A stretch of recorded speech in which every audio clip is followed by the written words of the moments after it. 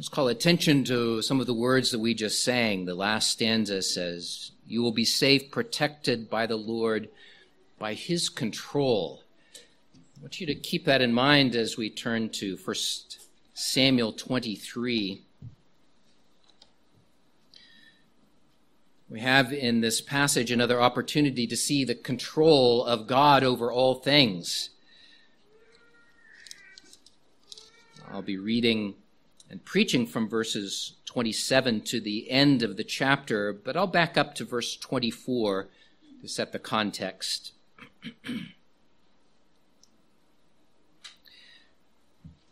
So they, that's Saul and his army, so they arose and went to Ziph before Saul. That's David and his men.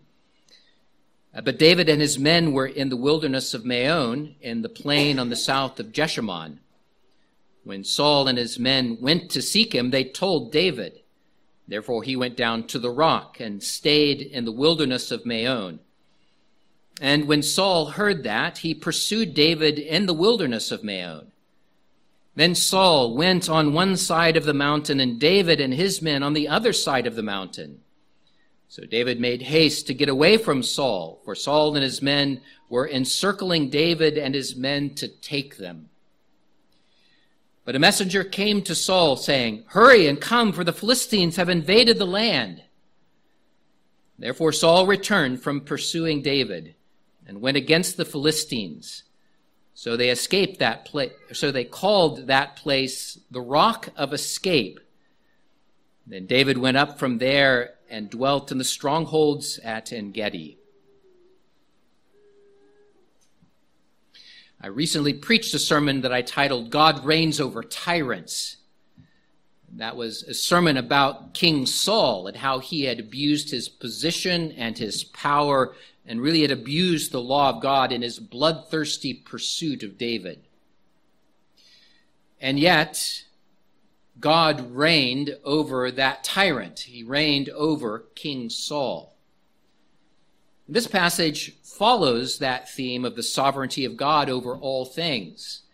This time it gives us an opportunity to address how God rules really over all of history. It's not just that he rules in a way that spiritually brings salvation to you, which is true, but his sovereignty goes much further. Now, give us an opportunity to address how the sovereignty of God serves to nurture your faithfulness to the Lord, a boldness to serve the Lord, following after him, even though there are many things that cause anxiety in today's world.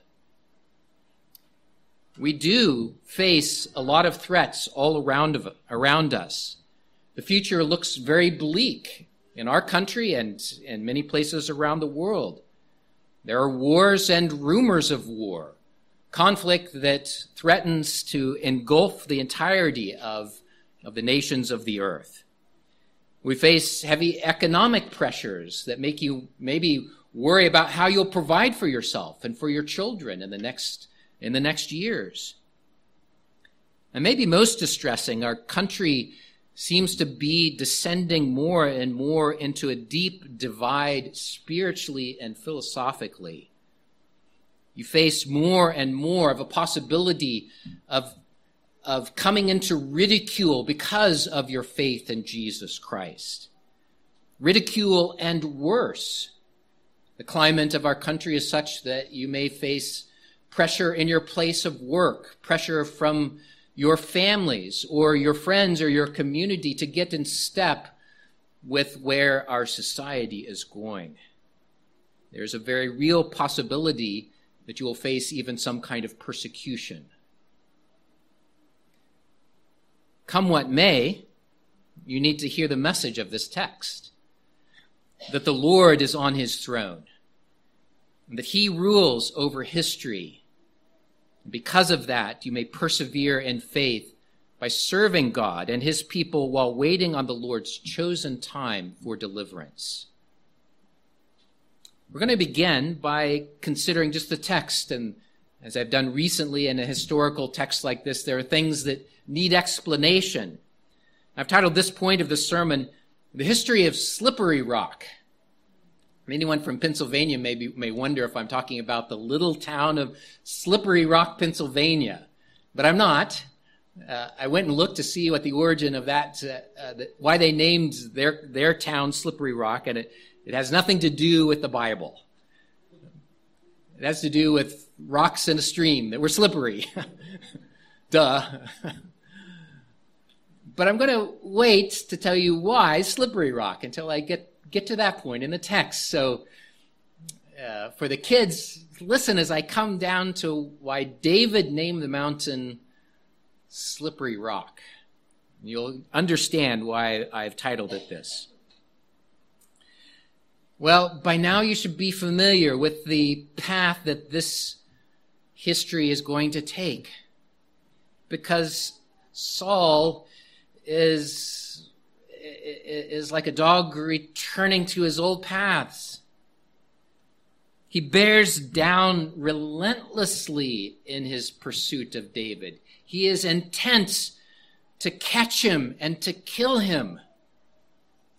We've noted before how that has led him to even shirk other responsibilities that he has as a ruler of the nation. But this time, David has the help of the Ziphites, those countrymen of David's own family, his cousins, where David was currently hiding. And they went to Saul and they said, "We know where David is. Follow us and we'll lead him to you. We'll give him into your hands." And so Saul mobilized his forces. He moved into the region of the little town of Ziph. And he followed their directions to try to find David. And with that intel and with the size of Saul's force, he comes closer and closer to catching David. So much so that the text describes David hiding on one side of the mountain and Saul approaching on the other. If this were a modern movie, this would be a very dramatic point in the movie. You'd be with David over here, and as he turns to look on his left, here come the enemy soldiers around one side of the mountain. And the music swells as he turns and he looks on this side, and here come other soldiers around the other side of the mountain.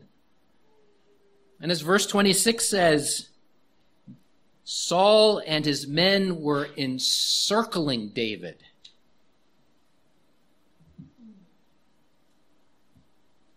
The movie would make it out to be very dramatic at this point. But this is no movie. This is real life. How could David escape at this point? Their lives were forfeit. Surely they would be caught, and surely they would face certain death at the hands of Saul. But just when it looks like this would be the end for David, a messenger comes to Saul with news that the Philistines are attacking again. The Philistines are invading. And this time, Saul does not shirk his duty. Saul sets aside his vendetta against David, and he went to fight the Philistines that had invaded. And David escaped. And to commemorate this deliverance, David named that place the Rock of Escape. Literally, it's the rock of smoothness, or the rock of slipperiness. We even talk about sometimes, if you get away from something, you might say, well, he slipped out of their grasps. So in the margin in your Bible, you might write Slippery Rock by the Rock of Escape. That's literally what it means. It's a slippery rock where David slipped away out of the hands of Saul. But he slipped away not because he was smart, not because he had a tactical advantage, not because he had better intel, not because he was lucky. He slipped away because God delivered him. And because God exerts his power over all things, even history itself. And this leads us to consider God's providence, how God rules over history. And it will lead us to consider David's faith under fire. In turning now to think of God's providence at work, I have to admit that we don't often see God's hand so clearly at work in our lives. As he was coming in this morning, Bob was telling me about his providence, God's providential care for him in matters that were concerning his life and his health. And it was just wonderful to hear him recognizing God working in his life in the providence of things that were happening. And in this case, it is such a clear display of God ruling over all things that it gives us this opportunity to pause and to note the sovereign power of God who rules over all of history. I'm going to give you 5 kind of quick bullet points and expand on them a little, on a few of them a little bit. But I want you to see this idea of God's ruling over history. And that's the first bullet point, is that God rules over history. And I say that because there are times in which we are thinking that God's hand is at work only in spiritual matters. That he is the one who brings salvation to sinners. But the Bible is clear, and this passage calls to attention that God rules over history, not just the hearts of mankind in salvation. It isn't a mere coincidence here that the Philistines have invaded at just this particular moment to cause Saul to turn back. This is the providence of God ruling over all things. Like Psalm 121 said, that it is by his power that these things take place. God rules over history. Secondly, God rules over the actions of wicked men. We saw this in God's rule over tyrants. And once more, we can just reflect that we tend to think of God providing all of the good things that happen. But when something bad happens, our tendency is to say, well, that was outside of God's control or God's purpose.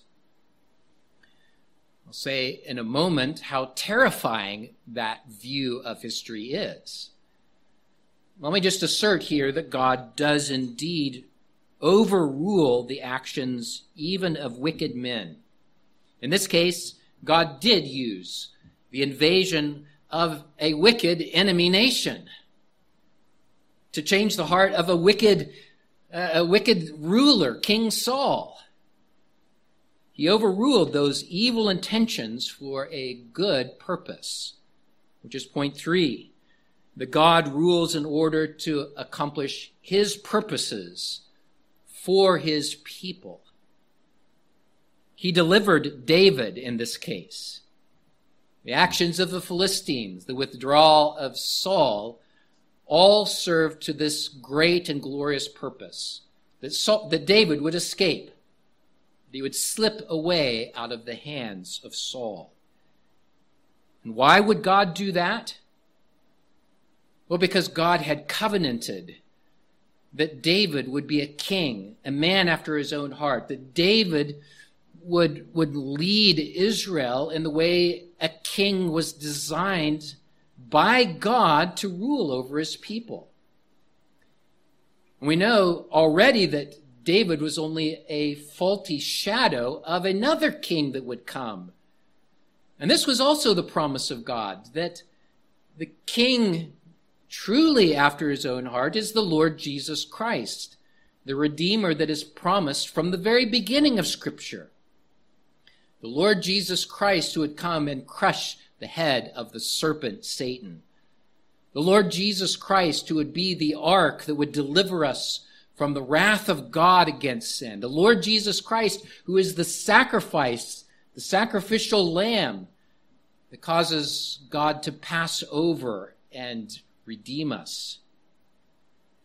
The Lord Jesus Christ, who is the King over us. And so God ruled over the intentions of Saul and used the evil plots of the Philistines in order to deliver David. This helps us then in understanding that God is not evil in controlling evil things. Rather, his goodness comes through. His goodness comes through, and that he does indeed overrule the evil for his own good and glorious purposes. Which leads us to point 4. We don't always know what God's purposes are. This can be hard to understand. For David, we've already noticed that he did something good in delivering the city of Keilah, and then he has to run from Saul. It's as if he did something good and he was punished for it. You could almost come to that conclusion. It's hard to understand when suffering takes place in our lives, and we're assured that God is a good God and that he is controlling all things. But in the context of asserting that God is sovereign over all things, the question often arises: if God is all-powerful, and if God is good, why would he allow such evil things to occur? And at face value, that's a hard question to answer. We don't know the mind of God. We don't know his purposes. But by faith, we can see that he can and he has acted throughout all of history. We can see that he has indeed overruled the wicked to bring about good and glorious purposes. And that's where this text comes in to show us that. And even the crucifixion of Christ was part of God's glorious plan. It was his glorious plan that the Son would lay down his life so as to defeat Satan and sin and death, and in order to bring many children to glory. It is by that foreordained, foreknown purpose of God that the worst crime in all of history was perpetuated. But we don't always know, and we don't always understand why God allows evil in the world. But we can say that if God does not rule over all things, then he would not be God. If there's something outside of the realm of his power and his knowledge and his purposes, then he is not all-powerful. And that is a truly frightening conclusion to come to. There could be something outside of God's power and of his direction. Quite honestly, if he does not control all things, then he cannot be God. And if there is no God, then things that happen in this world cannot be even judged as good or evil. They just happen. And that's honestly where you have to conclude the path that leads to. If there is no God, there is no meaning in life. And it's fascinating that God has implanted in us a desire to know why. Why is this happening? Why are there these tragedies that go on in the world? And in the hardness of our heart, we can use that question to turn against God and to reject him, all without seeing the devastating consequences of that argument. And I would urge you that if you've wrestled with that question, and maybe you're wrestling with that today, that you would follow where that path leads to its logical conclusion, that if bad things happen outside of God's control, that there is no reason for them whatsoever. And all you can say is that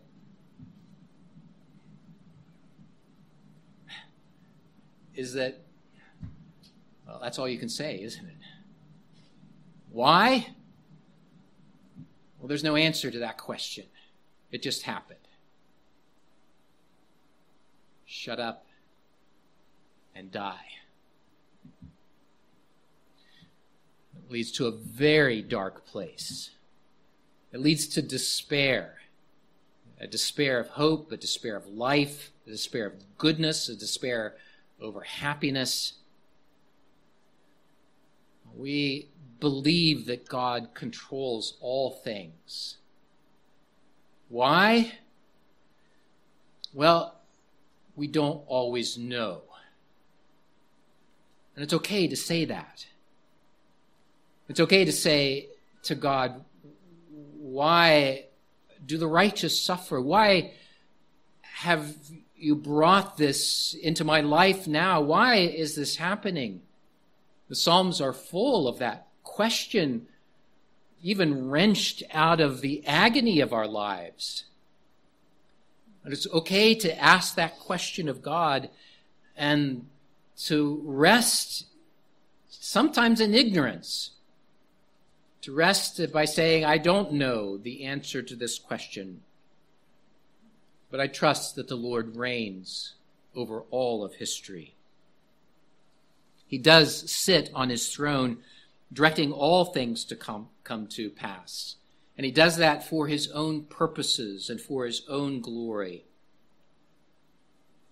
Today, if you face a future that is unclear, if you fear what is around the corner, if the troubles on the horizon make you want to run and hide, remember that the Lord reigns.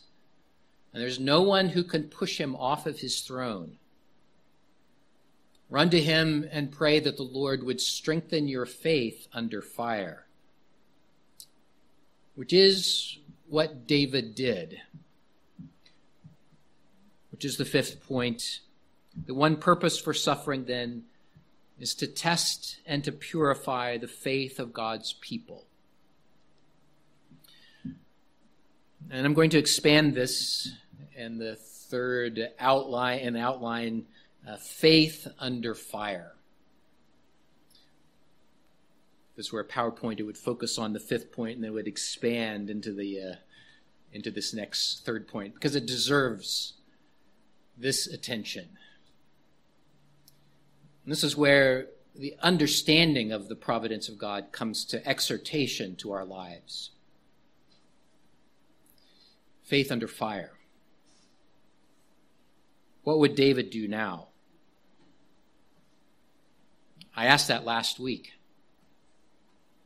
In a sense, I've been asking that all through the messages of 1 Samuel. What will David do in this context? I directed your attention especially to how Jonathan went last week, and he encouraged David as a friend encourages one who is struggling. He strengthened his hand in God.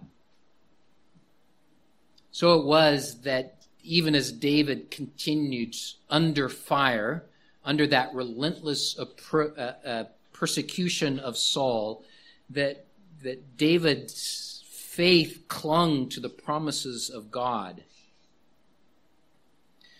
Was it difficult? Of course it was. You don't commemorate a place of your deliverance with this type of name, the rock of escape, unless it was hard. This was no vacation destination for David. But by faith, David could say, God led me to this place. And God delivered me from Saul. It is by faith that he could grasp that the Lord was providentially ruling over all of this. And if he providentially delivered him physically, he could hope as well that this same great God could providentially deliver him from his sins. And it's in this context that David wrote Psalm 54, and I'll remind you of the psalm meditation that I gave last week on this.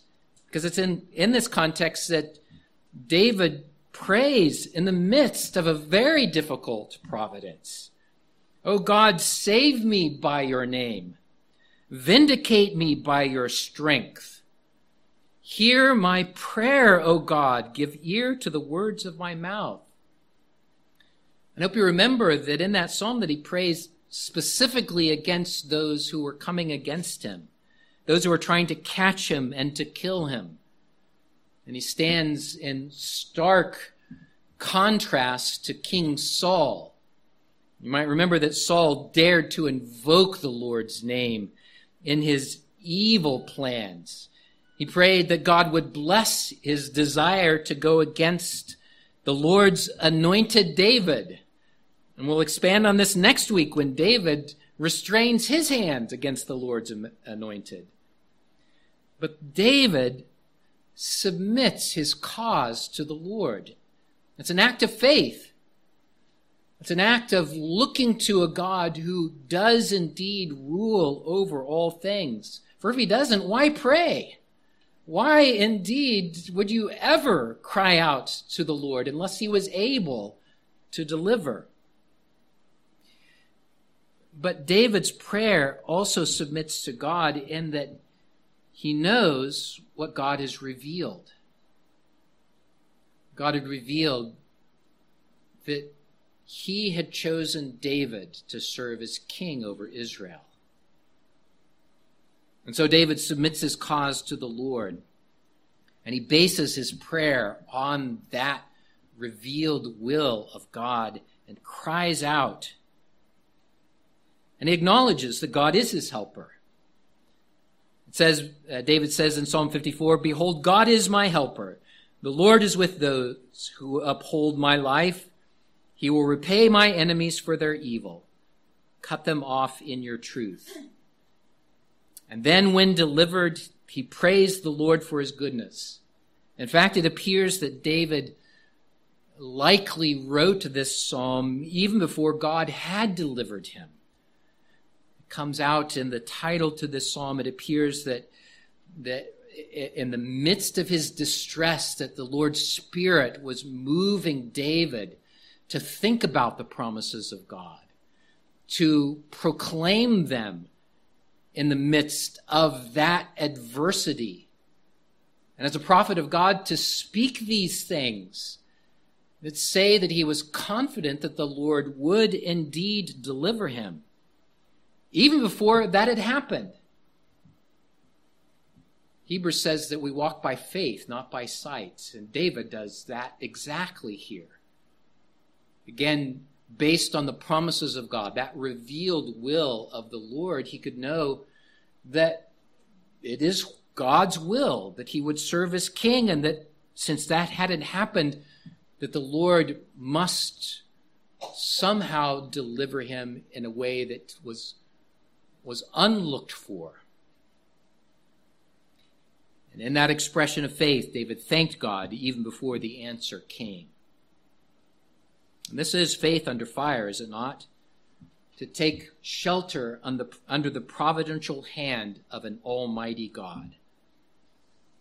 History has demonstrated this over and over again. We could see it described throughout Scripture and explained in some places where it's made clear that this is by the hand of God. The early church knew what the cost of discipleship was. They were often persecuted. They were literally hunted down and thrown in prison. They were stoned. They were crucified. They were fed to lions, all because they followed after Christ. Or think of more modern examples. The communist regimes around the world often have persecuted the Christians. They do just the same thing. They have made the church illegal. They've made it against the law to follow after Christ. They make it a crime that's punishable by prison and by torture or by death. And yet the church around the world under persecution remains faithful because they know that God is on his throne. Because they know that he is worthy of our devotion, even if it costs our lives. They remain faithful, persevering in faith, as the commentator Philip says. Persevering in faith, serving God and his people while waiting for the Lord's chosen time of deliverance. Whether that be an unlooked for, this worldly deliverance like David experienced here, or whether it be release from the persecutions of this world to be welcomed into God's presence through our own deaths, those deliverances are the Lord's. And this is nothing less than what Jesus says throughout his own ministry. He calls you to take up your cross to follow after him. And that's not a vacation destination either, is it? You won't find that online, the destination cross-bearing for your vacation this summer. But that's the destination Christ calls you to take up your cross daily and to follow after him. And he says, in the Beatitudes of all places, in the Beatitudes, blessed are those who are persecuted for righteousness' sake, for theirs is the kingdom of heaven.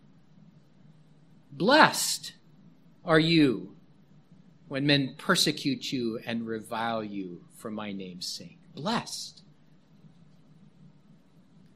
And he speaks to the 7 churches in Asia in Revelations 2 and 3. You can read those on your own.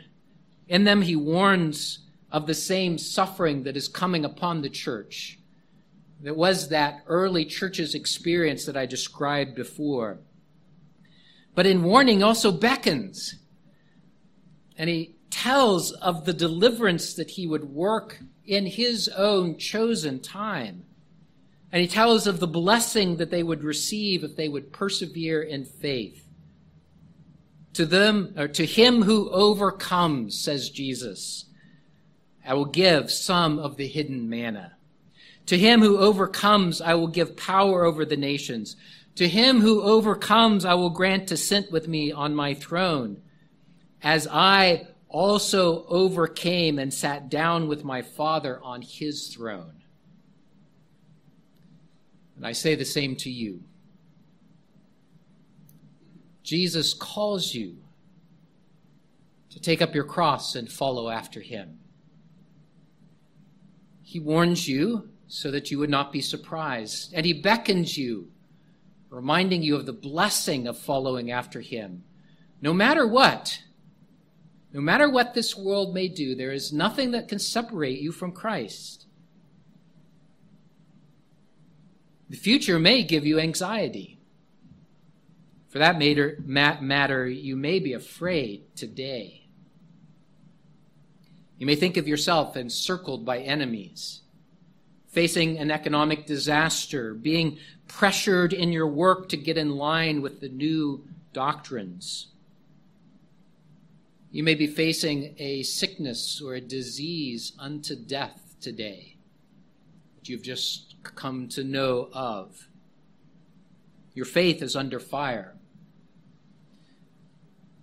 But our Lord God still sits on his throne.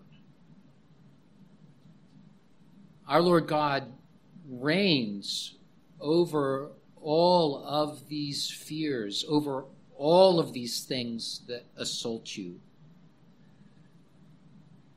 So hear what Christ says to the church under persecution in Revelation 2. Do not fear any of those things which you're about to suffer. Indeed, the devil is about to throw some of you into prison, that you may be tested, and you will have tribulation 10 days. Be faithful unto death, and I will give you the crown of life.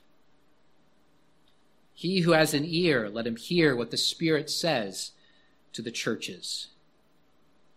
He who overcomes shall not be hurt by the second death.